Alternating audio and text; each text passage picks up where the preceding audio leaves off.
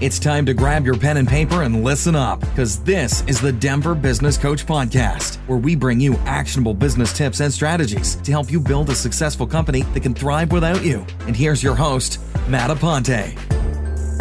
Welcome to the Denver Business Coach Podcast, where we bring you actionable business tips and strategies to help you build a company that can thrive without you. I'm your host, Matt Aponte, and this is Simon Zreed and Stephen Conkey, and we are the Denver Business Coaches. And this is episode number 2, and in this episode, we're going to talk about market dominating position, a market dominating position. What is it exactly? Well, guys, what is a market dominating position? Let's just jump right into it. So your market dominating position, I actually think it's good to start off with people who started a business. People go into business because they are responding to a demand in the marketplace, whether it's an underserved or just another thing that they feel passionate about. They go into the marketplace with this business to respond to a need. What happens when that marketplace gets overcrowded? It then becomes a price war if you're not separating yourself. And that's what a market dominating position is it's a way to market yourself in a way that other people in that same marketplace or industry are not answering to. So it's a way to add value that other people are not actually giving to the customer or to the client. So for instance, when you make a purchase with anything, you go into a service, you go into business with someone, you are trying to weigh the different pros and cons for each businesses or each company that offers the same offering. Where do you make your purchasing decision? If everyone is offering the exact same thing, fixing your pipes, for instance. We'll all fix your pipe the exact same way, and we'll get in, we'll get out. That's that. Becomes a price war. Who's the lowest bid? But if you go in there and saying, hey, we'll do this, plus, we'll add value for that same price, or, we can charge a little bit more because we're going to add this value, but it's not going to be a crazy amount. That is really speaking towards how you can position yourself against other people who are offering the same service or same product to separate yourself from that pack. Yeah, absolutely. And this is really important, especially for those businesses where you might find yourself, you might find that your competition is extreme. There's a lot of people in your industry, maybe, where you're trying to struggle. Well, how do I set myself aside from my competitors? And what a lot of people do is, like you mentioned, they get into a price war, and then it just becomes, well, I can do it cheaper, or I can do it cheaper, and then you're not only hurting yourself as a business, but you're also hurting really the industry. And so that's why it's important on creating a market dominating position. And we are going to touch on a couple little areas in where you can create a market dominating position. Touch on some of those, Simon. Well, I think before we go into the how to create it, what I think is interesting and what Stephen alluded to is ultimately any product, any service, just by default has a tendency to become a commodity. Because you start out, you might have a market dominating position or you might have an innovation. The moment you do, you will have competitors coming in trying to do exactly the same thing that you're doing for cheaper, maybe better. And so there's a constant drive to, at some point, you are going to compete on price. So even though you might have a market dominating position at one point, it's not something that's going to be a consistent for eternity or for the life cycle of a business. So you have that dynamic going on, and I think that's very interesting because oftentimes you hear about innovation, market dominating position, the importance of innovation, and anything that was like a novelty or innovation at one point now is just a commodity. You take a microwave, you take a dishwasher, anything like that. At one point you could charge top dollars for it, and now any consumer is just essentially looking for where can I get the best value, right? So to strive for a market dominating position is constant innovation in your business also. Very similar to the blue ocean strategy, to where you want to find what part of your business, whether it's customer service, kind of like Zappos, right? I mean, how many shoe stores are there out in the world? But Zappos said that we're going to be the best. We're going to have the best customer service in our industry, if not ever. And that's what set them apart, to create a market dominating position for them. And so, as small business owners, you can do the same thing as well. And the blue ocean strategy, if you're not really familiar with it, it's about finding whether it's if you have a product or a service or a particular aspect, or maybe it's the way you do business, or maybe it's because you're a female and in a maybe a male-dominated industry, and so you can find a way to maybe target to other females who need your service and really niche down and find your target and only speak to those people. And this way there's not a lot of, obviously no men can really compete with you there because you have that area. And this is just an example, but there's a lot of ways in business that you can do this. And it is extremely important for the longevity of your company. Because if you're constantly, cutting prices and gouging into your profit margins, and then your overhead goes up, it doesn't usually go down if your profit margins are going down, because you're only doing price wars, and you can find yourself in a really risky situation. Do you have any other examples that you want to share as far as a marketing dominating position, what it is, before we kind of get into sharing some examples of how they can kind of get themselves? Yeah, I've always thought of pizza. How many pizza places are out there, and Domino's in particular, and how their market dominating position was 30 minutes or less. And they're not, their target market was figuring out how to get food to college kids the fastest. And they weren't competing on price, they were competing on speed. Really. And their whole campaign, their issue that they were solving, that people were experiencing, was, I ordered a pizza and it's taking 2 hours to get to me. What's going on here? So how did Domino's solve that? Is they had a campaign, their market dominating position was 30 minutes or less. And that's how they were able to make themselves into almost $1 billion company, if not $1 billion at this point already. Yeah.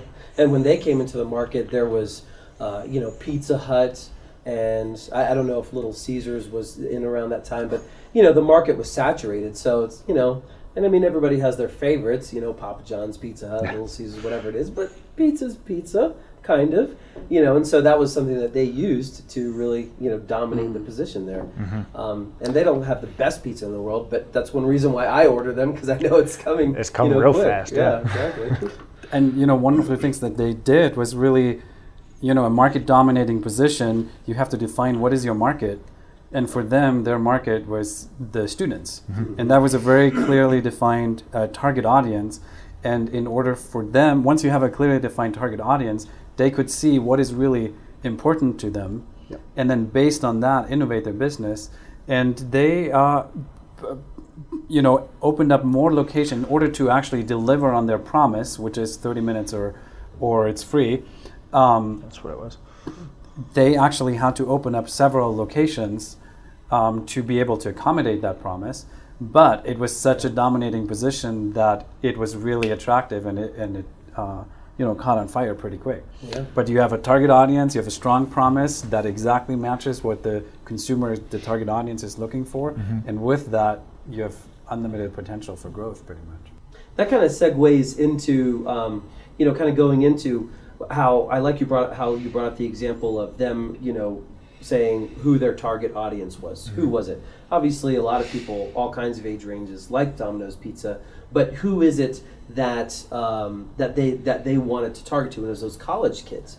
And in the past, whenever I've talked to business owners, there are a lot of people who are afraid to niche down and really zero in on one particular type of person, because they think that they're cutting out. Oh, well, but then people will think that I'm not, servicing them, or I don't want, because we need as much business as we can. But what you don't understand is that you actually will increase the amount of business because your marketing message and everything that you do is talking directly to those people, and so they feel more of a personal connection with you as the service provider or product provider, and so therefore they want to do business with you, and so it actually helps. And so, I thought that was a really good point that you did that. Even a huge multi-billion-dollar company did that. Most of them do and succeed. Makes it easier to actually speak to them too. Yeah. Through the channels, because you know exactly who they're speaking to and how to reach them most of the time. Exactly. So let's talk about some ways. Let's throw an example. You brought up plumber. Let's like a plumber. So let's say if you were a plumber, I mean, we all know how saturated the plumbing industry is. So if you were a plumber, what is one way you could create a market dominating position there? Mm-hmm. Who wants to tackle that? I can go first. Well, let's start out with what not to do. If you look at the plumbing industry, many other trades, usually what you see is, we're family owned and operated, we're licensed, bonded, and insured, we have the highest quality, we have the lowest prices, and we've been around since 1874 or something like that, which is basically what everyone else is saying. Yeah. And that is exactly, as a consumer, you're looking them, and it doesn't even matter what the brand is or what the name of the plumbing company is. They're just like all the same. Yeah. And so what are you going to do? You're going to price shop and get a quote for your project. Yeah. So that's like the typical what not to do in an industry, but what most business owners do. And where do they get it from? They start out and they see what everyone else is doing, and so therefore it must be working, and therefore we're going to do the same thing. Yeah. And as long as you're in an economy like Denver, where you have growth and the demand is increasing, you can get away with it. The moment demand is going down, that's what Stephen talked about in the beginning, then all of a sudden you find yourself not being able to compete other than on price, and you're going out of business. Yeah. So how do you go about your market dominating position for a plumbing industry? So, one of the examples that I like that we have here in Denver, for example, there's a company that says we are there within 45 minutes, or the service is free. I don't know if that's exactly, but something like that. Yeah. So for someone that has an emergency, that is a very clear and relevant market dominating position. If my pipe's bursting, I need someone here right away. I don't want to wait. I don't want to get on a schedule of 2 days from now. I need someone right now. Yeah. So in that moment, a homeowner who has an emergency, something like I'll be there in 30 minutes or we'll be there in 45 minutes guaranteed, is super valuable value proposition. Mm. Now, in order to deliver on that promise, you probably need to have more trucks. You probably need to have your schedule open to a certain extent. So there's a way you have to accommodate that type of promise. But to that specific audience, it could be a good fit. Yeah. Another example would be we have guaranteed arrival times. Yeah. So I don't know, if you're buying a house and you're moving in and you're scheduling your internet install with Comcast, and they ask you, do you want to be there between 8 and 1 or between 1 and 8 p.m. And they right? never show up on time. And they never show up, and you're like, I can't take 2 days a later. freaking day out of my day just to get my internet. I hate that. So that's not a good value proposition, Yeah. right? But for someone that, for a busy executive, if you're ordering a service and they can guarantee the arrival time, we arrive within that amount of time, plus minus 15, 30 minutes maybe, that would speak to me as a professional, because then I can need only to take a certain amount out of my day. Yeah. So that's another way that, again, your audience is not the seniors who are at home maybe and are retired. That might not be very valuable to them, but to a busy professional might be very valuable. Yeah. So that would be like 2 examples as a plumber, how you can create a market dominating position that really speaks to a very particular need. Yeah. Yeah. I want to touch on something that more in a general standpoint too of if you are a plumber, just saying, hey, 25% off is not necessarily a market dominating position. It is it is an offer that in my mind can sometimes devalue what you're actually positioning, and if that's a general offer, then a lot of people might be thinking, they just price their services up so they can have a 25% mark off to make that more attractive. Discounting what you offer is not a market dominating position. Being able to add value to what you already can deliver is. Yeah. So there's a very big difference, and I know that can be kind of a murky thing. When I talk to people about what that is, it's like, I'll give them 50% off. It's like, okay, but that's not going to last. Again, that's going to start competing on the price war. And if you start thinking that that's your unique selling position or market dominating position, again, you're going to go down that road, and it's not necessarily the right way to go. Yeah. But I think Simon covered off really good points on that. Yeah, and you brought up Comcast. That was an example of, let's face it. There's Comcast, and there's Bright Cove. There's only one or two others. CenturyLink. So really, unfortunately, they can afford to not show up on time because you don't have a lot of options. And if you are in a position like that, well, then you don't have to work so hard for a marketing dominating position. Although if you want to work for longevity of your company, because it won't always be that way, there will always be others coming into your market. But that was a really good example of someone who they feel they've already dominated the market, so the small things they don't really need to work on so much. They just have a different market dominating position. They control the technology or the cable, they're focused, essentially. That's a marketing. So they don't need to focus on customer service because there's only a handful around. Yeah. They dominate the market. Yeah, exactly. So I was going to use an example of myself. Actually, the first business that I started at 16 was a window cleaning business, and in our small town, believe it or not, there were a few window cleaners there, and but the way I set myself apart was whenever I went, there were a few ways. Whenever I went and talked to people, I actually had a shirt and tie that I wore to go talk to them and solicit their business. And I was, 16, I was a young kid dressed up sharp. I looked like I took myself seriously, whereas my other competition were, 50, 60-year-old men, walk around, shirts untucked, they just kind of show up, clean the windows. So I separated myself that way. Another way was that I always, back then it was pagers, but I always answered whenever I got a page. If we had a storm or if there was something where they needed new windows cleaned, I always got back to them immediately, and I was dependable. And I took that, after I sold my business when I was 20, and then a few years later I started doing photography. I rolled that into, I kind of took that with me into photography as well. And there were so many times whenever somebody would find me on Google and they would call to book me for, whatever it is, a wedding or whatever it is, to get a quote, I'd say 90% of the time, they would say, wow, you're the first photographer that picked up their phone.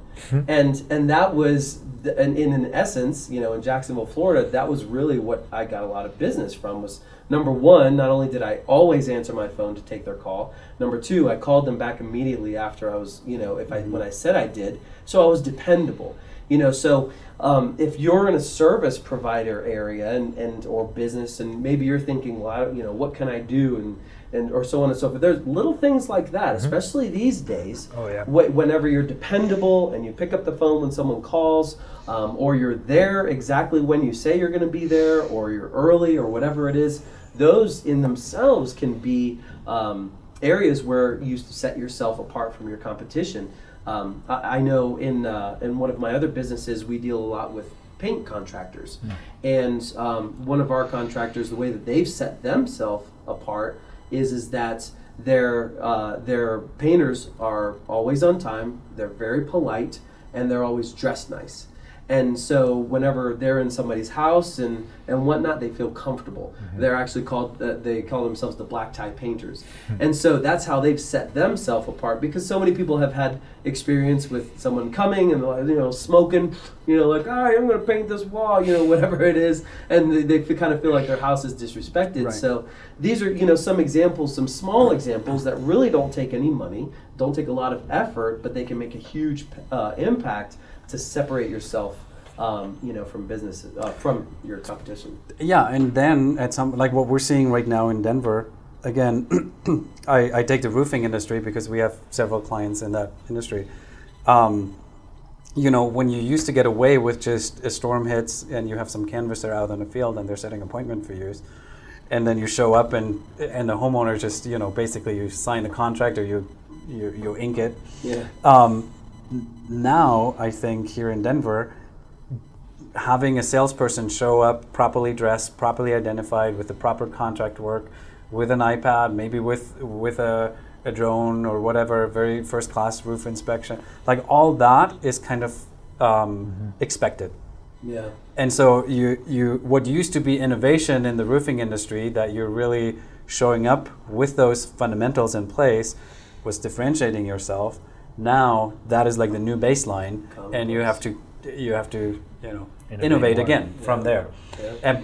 But so that's where you have to see in certain industries, it's very, just see if you were a customer, are people not meeting at least the standards of, well, I'm expecting that. Mm-hmm. Nowadays, if you have a dentist appointment, you're expecting a confirmation call. You're expecting a text message. You're expecting that they're sending you the contract work ahead of time so you can fill it out and cut down. That used to be novelties or innovations 20 years ago. Now it's just baseline, right?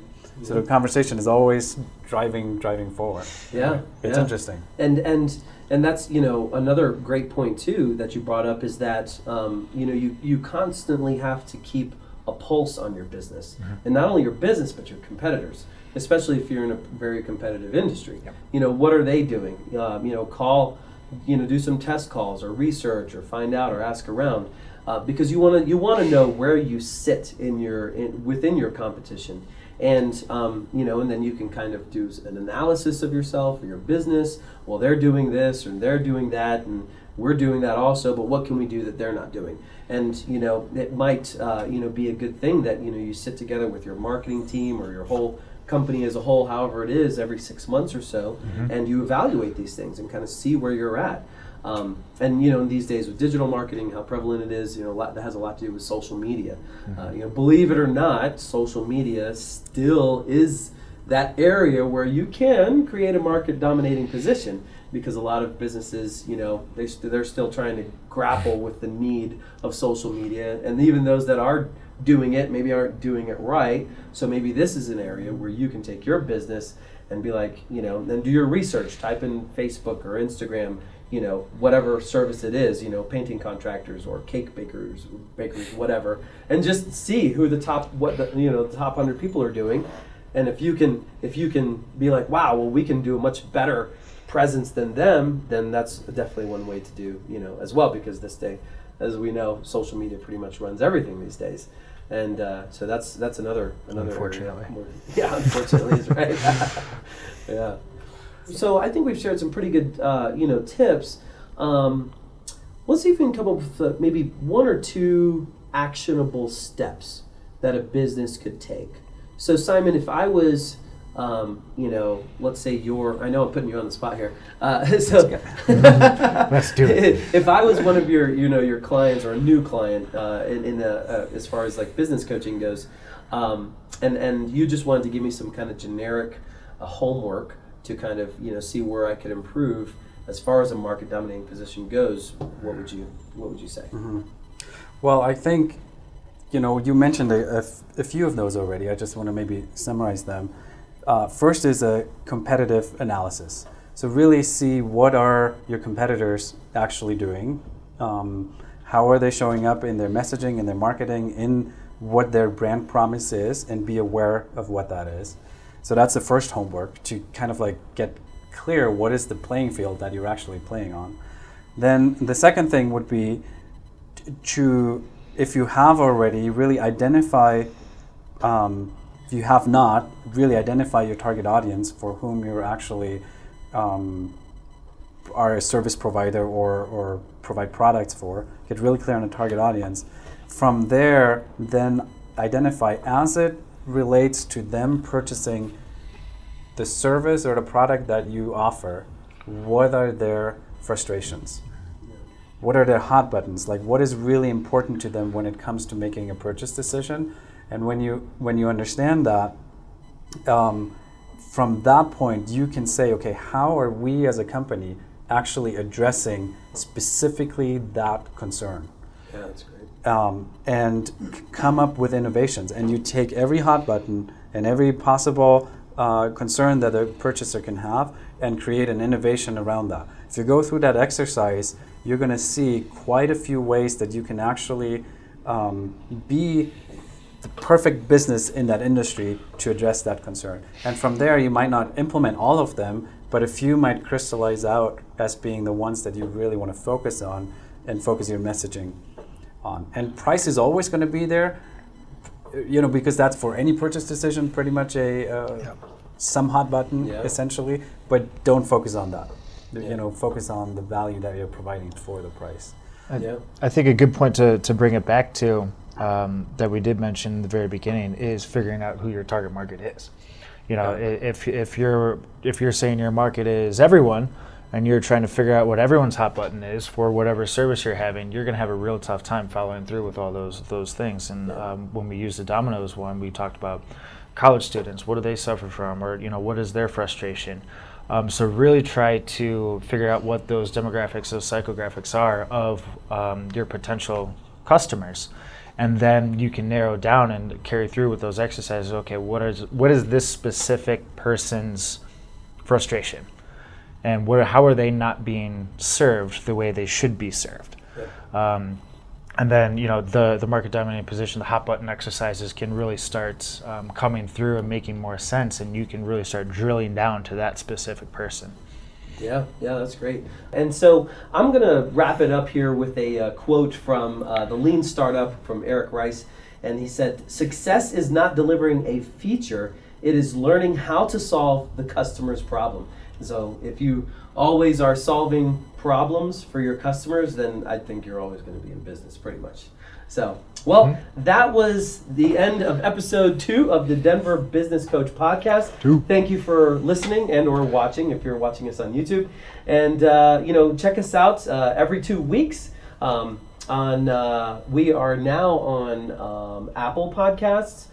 We should be on Google Play here pretty soon. Spotify, and then and Stitcher Radio as well. So we are slowly syndicating ourselves across all podcasts. So wherever your favorite listening app, check us out there. Be sure to like, subscribe, thumbs up, all that good stuff, and leave us a review as well. Let us know how we're doing, if you like it, or if it sucks completely. And if you have any questions, or if there's anything you'd like us to talk about, shoot us an email at podcast@denverbusinesscoach.com. That is podcast@denverbusinesscoach.com. All right, on behalf of the team here at Denver Business Coach, I want to thank you again. And before we go, if you haven't checked out the Freedom Workshop yet, go to myfreedomworkshop.com.